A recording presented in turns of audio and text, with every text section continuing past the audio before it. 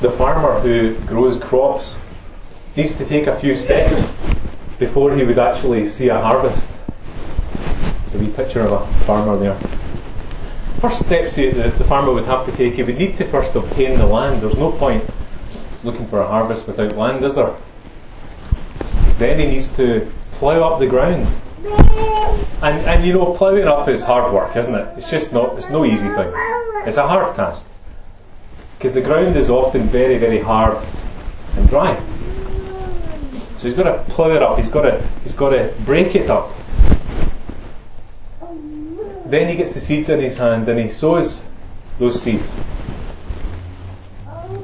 Then after the seeds are sown, he's got to care for the land, he's got to fertilise the land, he's got to water it, he's got to look after it day by day. And then sometimes after he sows the seeds, the birds come, as we read in the parable of the sower, and the birds come and they steal some away in the midst of the process. But do you not see that this whole process of being a farmer requires faith? He really is sowing seeds into this ground by faith as he throws. He's believing that these seeds will grow into a harvest, isn't he?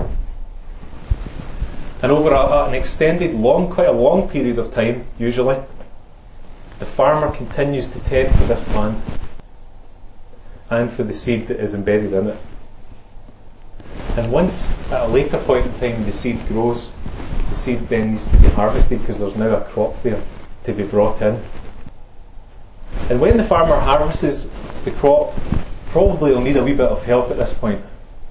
Because although one man was out doing that, when the harvest comes he'll need workers to be with him in the job of pulling in the harvest. You see, a farmer's job is a long-term job, isn't it?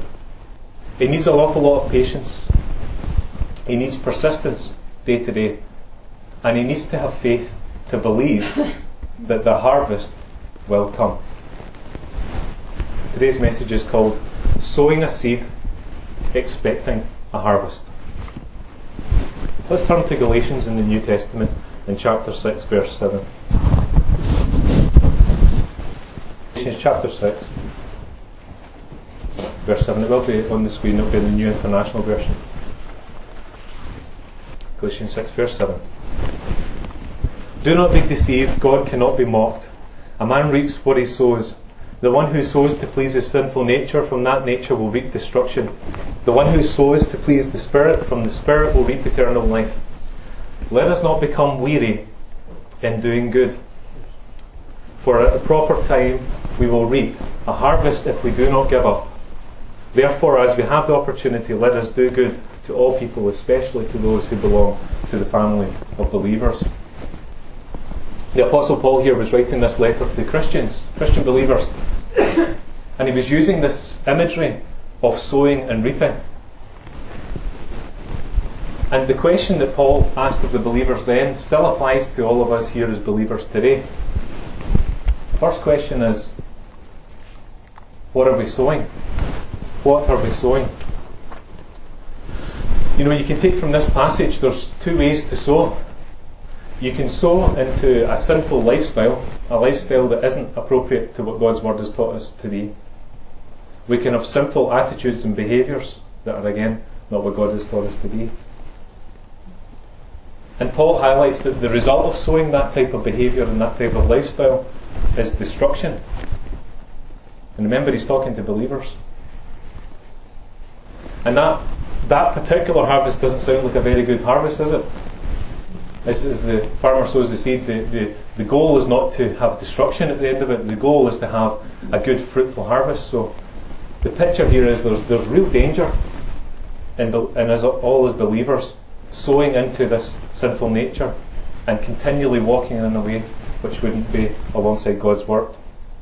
It's a dangerous thing. But there's another way.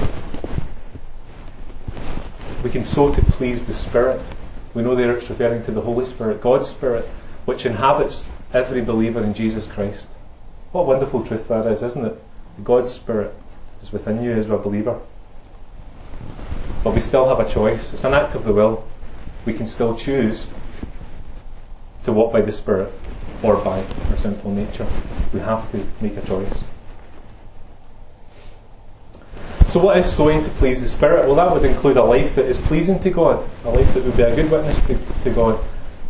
And it would also include sowing the good news message of Jesus Christ to the world, which is what believers are called to do, isn't it? That's what we're all called to do individually. It's what the church's mission is, to sow the seed of the good news of the love of Jesus Christ and the sacrifice of Christ to save the world.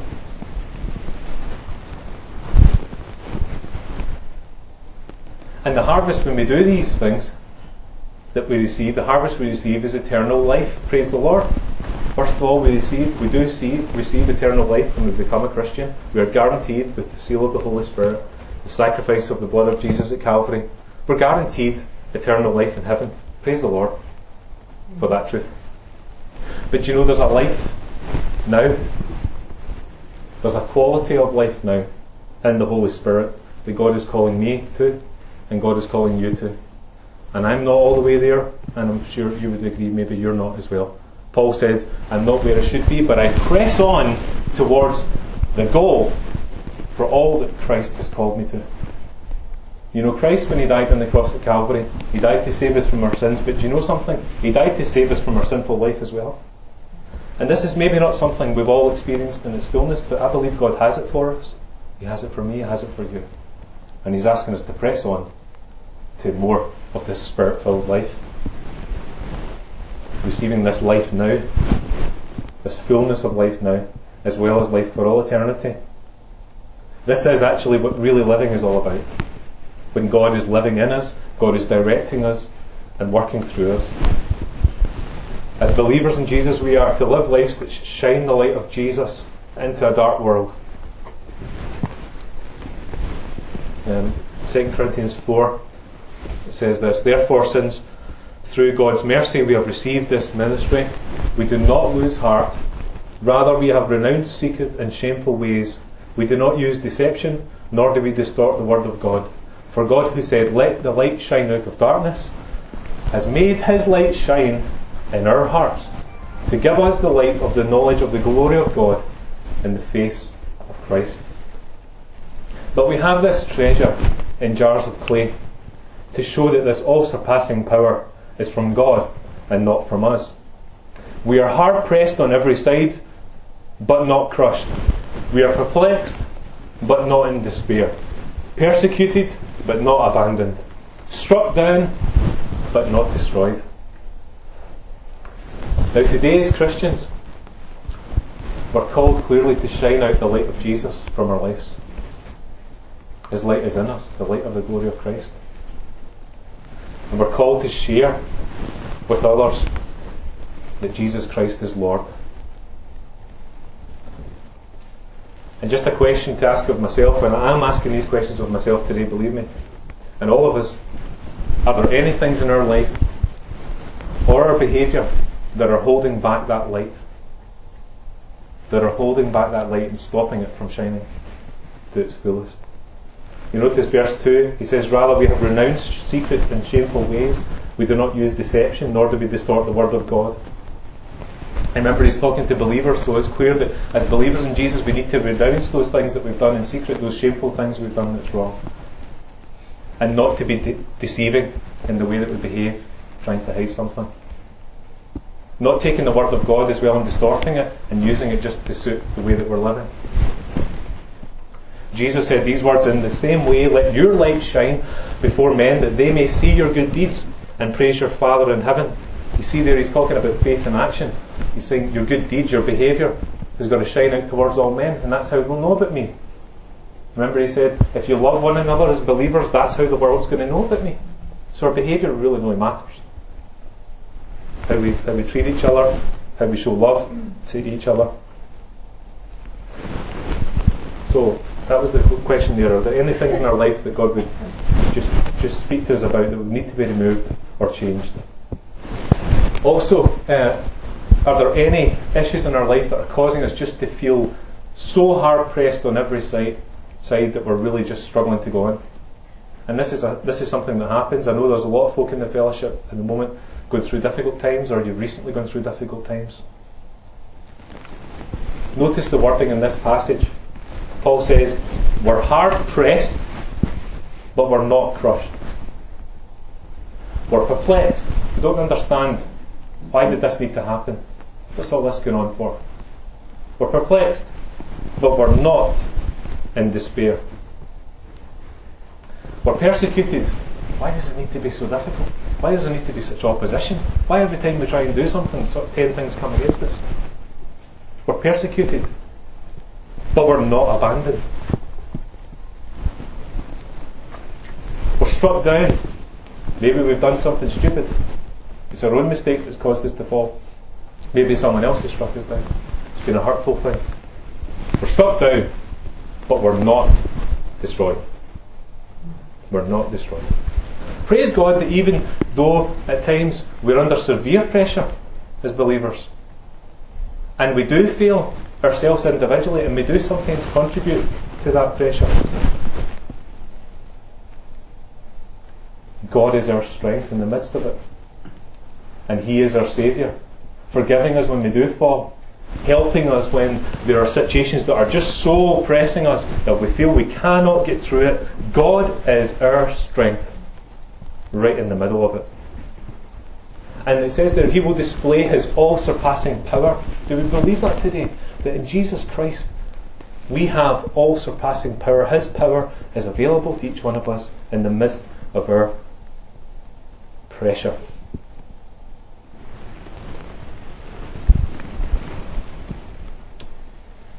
Believers in Jesus have this all-surpassing power within them to face every trial. We're to sow the seed of the gospel in the light of Jesus, both in our words and in our actions and behaviour. Let's turn to Psalm 126. It'd be useful just to turn to that. Psalm 126.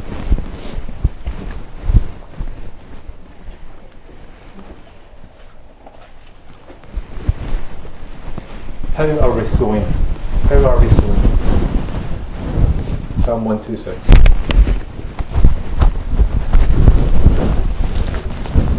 Verse 1. When the Lord brought back the captives to Zion, we were like men who dreamed. Our mouths were filled with laughter, our tongues with songs of joy. Then it was said among the nations, the Lord has done great things for them. The Lord has done great things for us, and we are filled with joy. Restore our fortunes, O Lord, like streams in the Negev. Those who sow in tears will reap with songs of joy. He who goes out weeping, carrying seed to sow, will return with songs of joy, carrying sheaves with him. Now, most of the Psalms were written during the reign of King David, the great psalmist and songwriter. But these words appear to be pointing to something in the future. Many centuries after David, this was the release of the Jews after they'd been in captivity in Babylon. This doesn't rule out the fact that that's what it's about just because it wasn't written by David. Not all of them were. And in the context there, when the people of Israel came back from captivity in Babylon to their homeland, they were dreaming, they were laughing, and they were singing. They were singing songs of joy. And other people around them noticed this. They said, the Lord has done great things for them. The Lord has done great things for them. And the people of Israel gave thanks to God. They said themselves, the Lord has done great things for us, and we are filled with joy. Joy, laughter, dreaming, singing, songs of joy. If you remember our recent study in the book of Haggai, we saw what happened when the people had came back from captivity, and eventually the people lost heart. Do you remember that? They lost heart. They had faced opposition, and they had eventually lost focus on the mission that they had been given, which was to rebuild the temple. And the problem here was they hadn't put God first, and they'd returned to their own plans. They were building their own houses and doing their own thing. The rebuilding of the temple stopped completely. And as a result of this disobedience to God, the drought continued year after year, and the thing that was so crucial to them, the harvest, was very, very poor.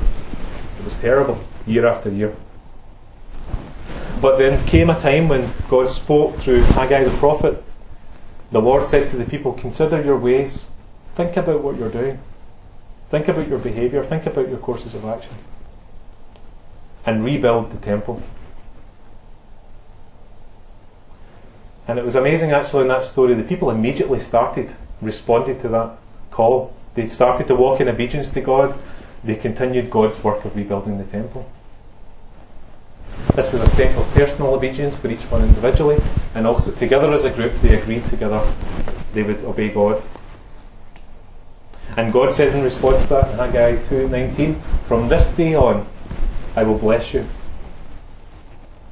And probably just the thing to take out of that is that although we're saved by grace and not by works, it's very important in the lives of us believers that we strive to seek holiness in our lives. We strive to be together in a loving, caring fellowship and seek the Lord in every aspect of our lives and walk in it.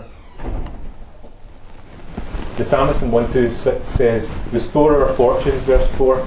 Or this could also mean there were still some captives still to come back from captivity. They were probably saying, "Restore more captives in. Can you bring more captives in to be released?" This could also mean restore our own spiritual relationship with God that's grown cold over these years that we haven't walked with Him. Restore our spiritual prosperity. Bring joy back, God. Bring the songs back. Bring back the time when we laughed and we dreamed and we had joy in our hearts. But you know, it's hard work sowing the seed for the Lord. The ground is often hard. And people's hearts can be very hard towards God and towards us. And it can be very discouraging over time as we hit that hardness, can't it? The Israelites were sad as they looked back the way to the previous times they'd had that were so joyful. And now the ground was so hard. The ground was so hard. They were planting on this ground that was hard. And it seemed to be so unfruitful. But God said, "Don't look back. Look ahead. Look ahead." And walk in obedience to Him. And they did. Sometimes we sow in tears. Dr. John Henry Jowett said, "Ministry that costs nothing accomplishes nothing."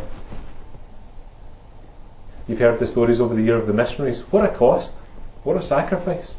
I spoke to someone recently from Pakistan who told me he's never seen anything like the believers in Jesus. He says because they put their faith to action. They do things to help people. That wasn't coming from me, it's coming from someone from there. And he told me of all the Christians that had been there, all the churches that had been planted there, all the good things they'd done. There was a sacrifice in that. Now there would have been seeds sown with tears. Warren Wiersbe says this: "If you water the seed with your tears, you will one day rejoice as you bring in the sheaves." That's the harvest, the bundles. This is the formula for a harvest: going, weeping, sowing, reaping. It says in verse 5, "Those who sow in tears will reap with songs of joy. He who goes out weeping, carrying seed to sow, will return with songs of joy, carrying sheaves with him." This sowing in tears that we're talking about could represent the difficulty we have on working the land that has become so hard. It was agonising, it was frustrating at times, and it required a great effort and even tears to continue with the task that was at hand. And as Christians today, we go through very, very hard times with relationships, family issues, illnesses, job problems. And I know many of us in the fellowship today are going through very hard times.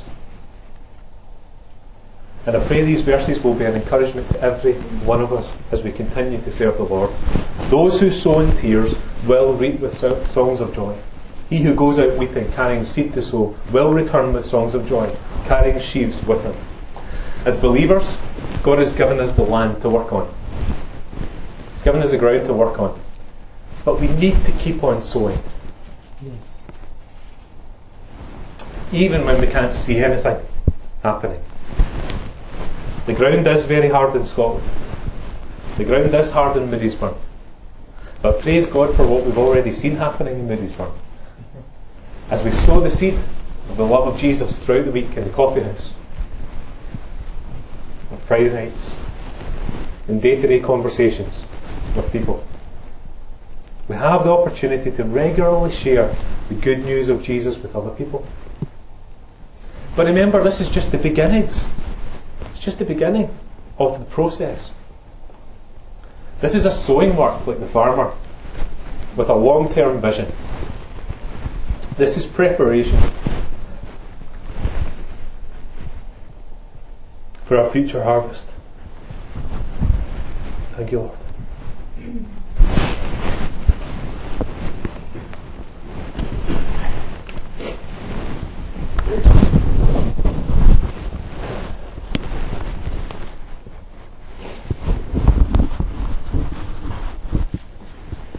And we do believe that God has a great harvest awaiting us here in Moodiesburn, don't we?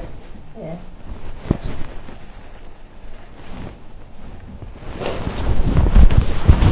God has asked us to share the love of Jesus and the gospel in this town, praise the Lord. And we're already seeing evidence of the seed starting to grow. Can you see it? Let's give God thanks today. You know, we don't just give God thanks when the harvest comes in. We always give thanks to God. One of the mistakes that people made was when nothing was happening, they forgot to give thanks. They came with tears. And yes, there are tears in our difficult situations, but let's not forget to give thanks. All that God has done for us, all that He continues to do, and all that He will do, He's worthy of our thanks. And we're already seeing evidence of things starting to go here.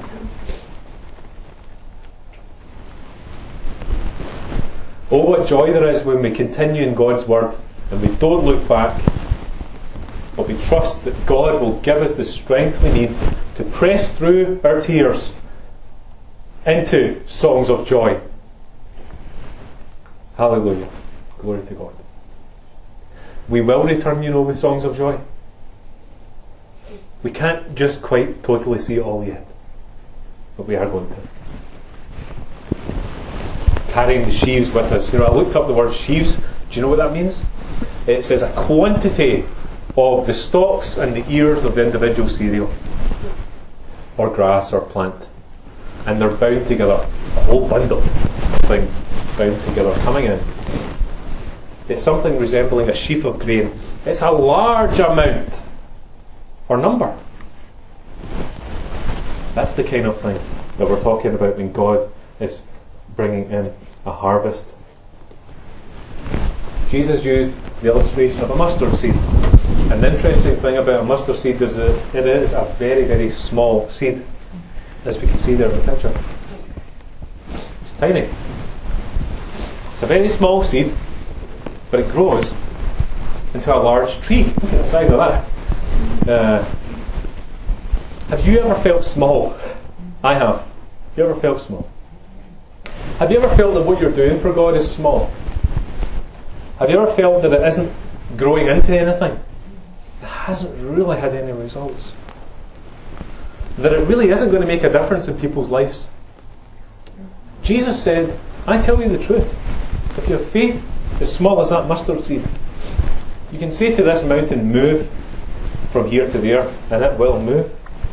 Nothing will be impossible for you. As believers in Jesus, we sow the seed of the gospel, but we sow it with faith. We don't just sow it aimlessly. We sow it believing in God to move. This is faith to believe that God can move the mountains.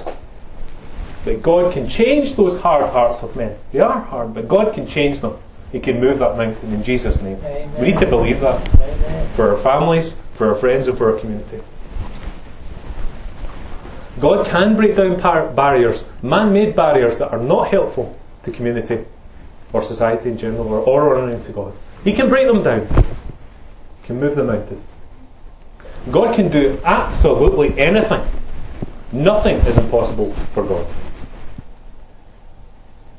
But we need to believe that. We need to really trust that in our hearts.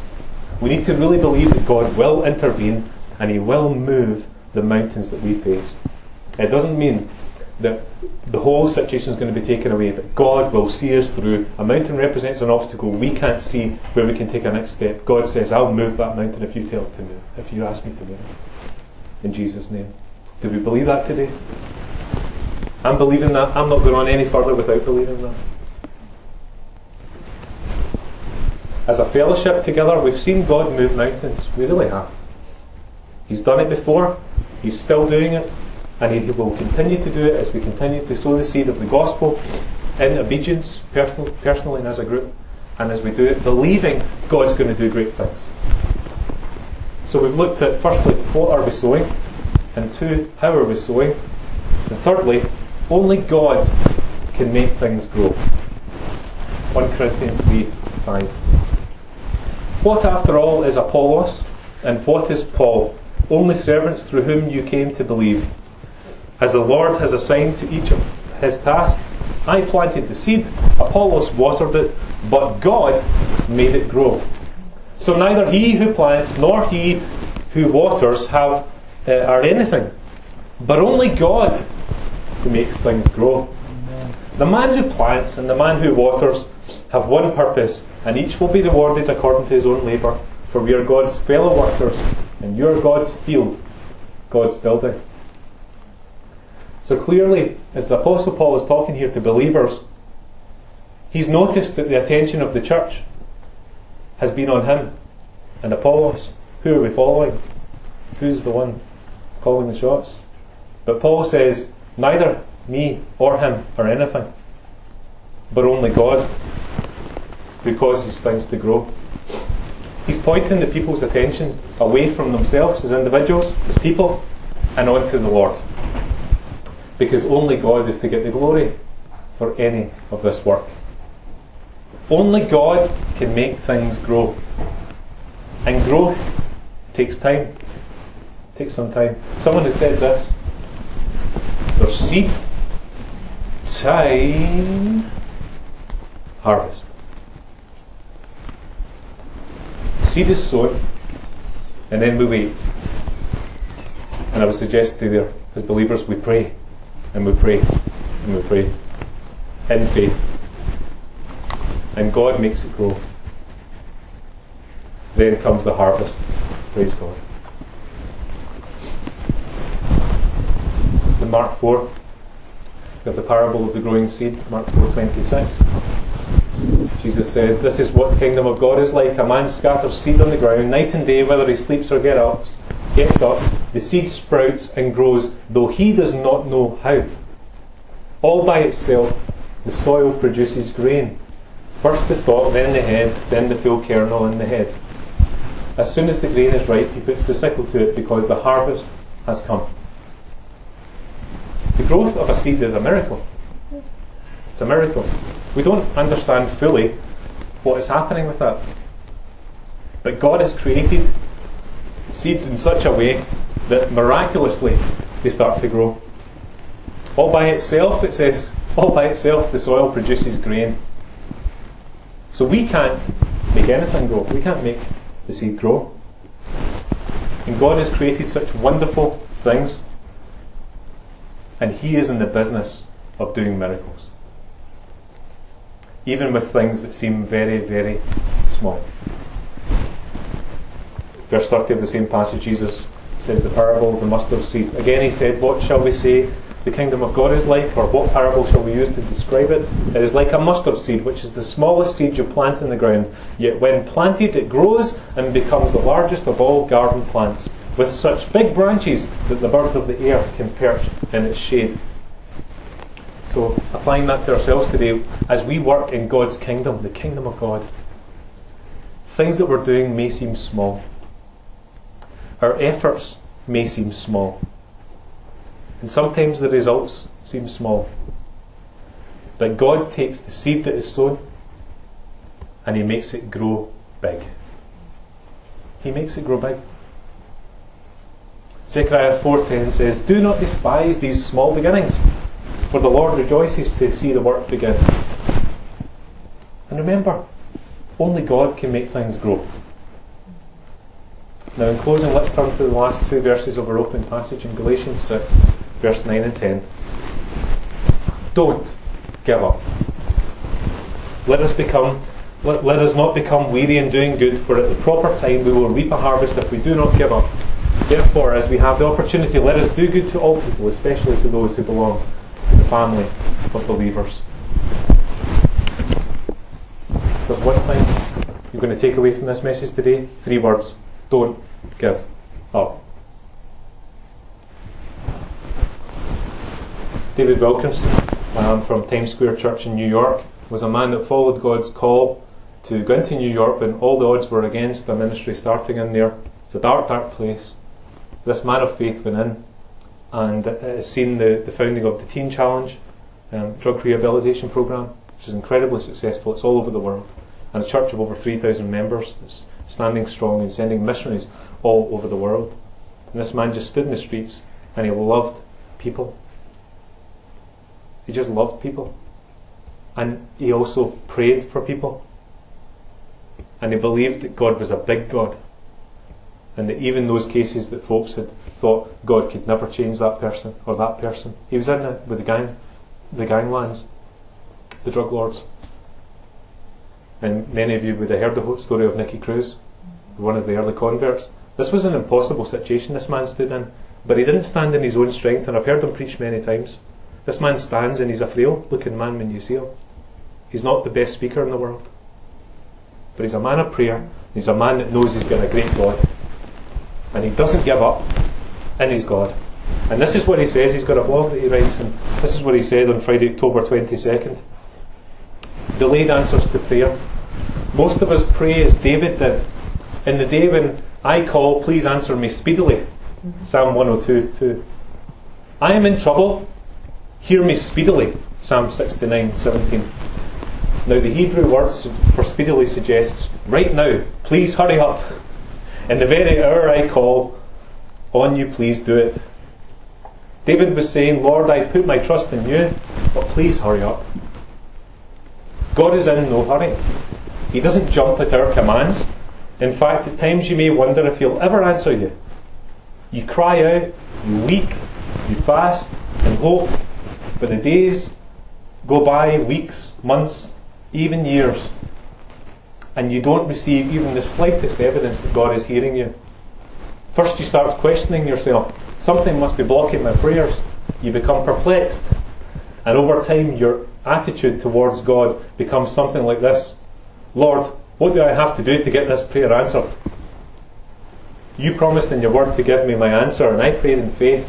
How many tears must I shed? Why does God delay answers to sincere prayers?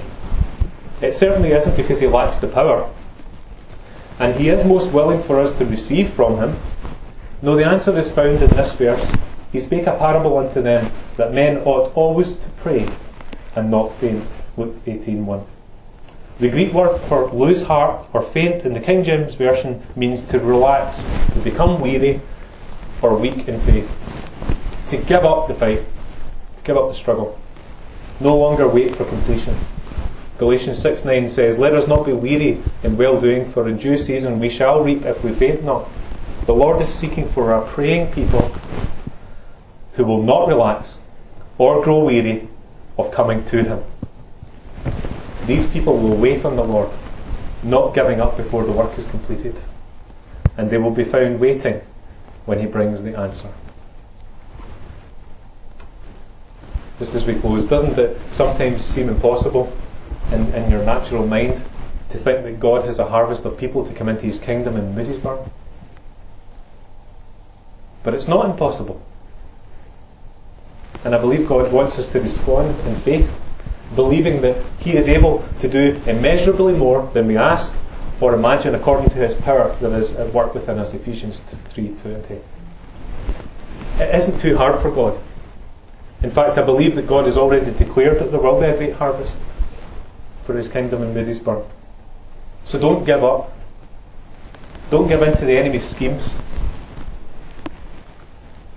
God Himself is going to accomplish this and make it grow. God will never let you down personally. Even if He seems to be delaying in an answer of something that's really troubling you, He'll never let you down. Even if there's no evidence of progress in the situation, God is faithful, and He will accomplish His work in our own lives and in the fellowship of believers together. As we move in obedience to His word, we will see a harvest. We will see a harvest. As we sow a seed, we expect a harvest. What are we sowing? We have to sow to please the Lord, according to His word. How are we sowing? With thanksgiving, even through tears and difficulties and striving. And we acknowledge only God can make things grow. And we call out to Him, asking for Him to move in whatever situation we face. And finally, we don't ever give up. God will never let you down. He'll never leave you or forsake you. Let's pray. Father God, we thank You for today. We thank You for Your word to us, and we thank You that we don't need to give up because You haven't given up on us. And God, I thank You that You didn't stop when it came to making a sacrifice for us on the cross. You didn't stop. You went all the way to Calvary. You pressed through the tears and the suffering and the pain, and You went there because You loved each and every one of us, and You saw through time to now, and You know exactly who we were, and You loved us.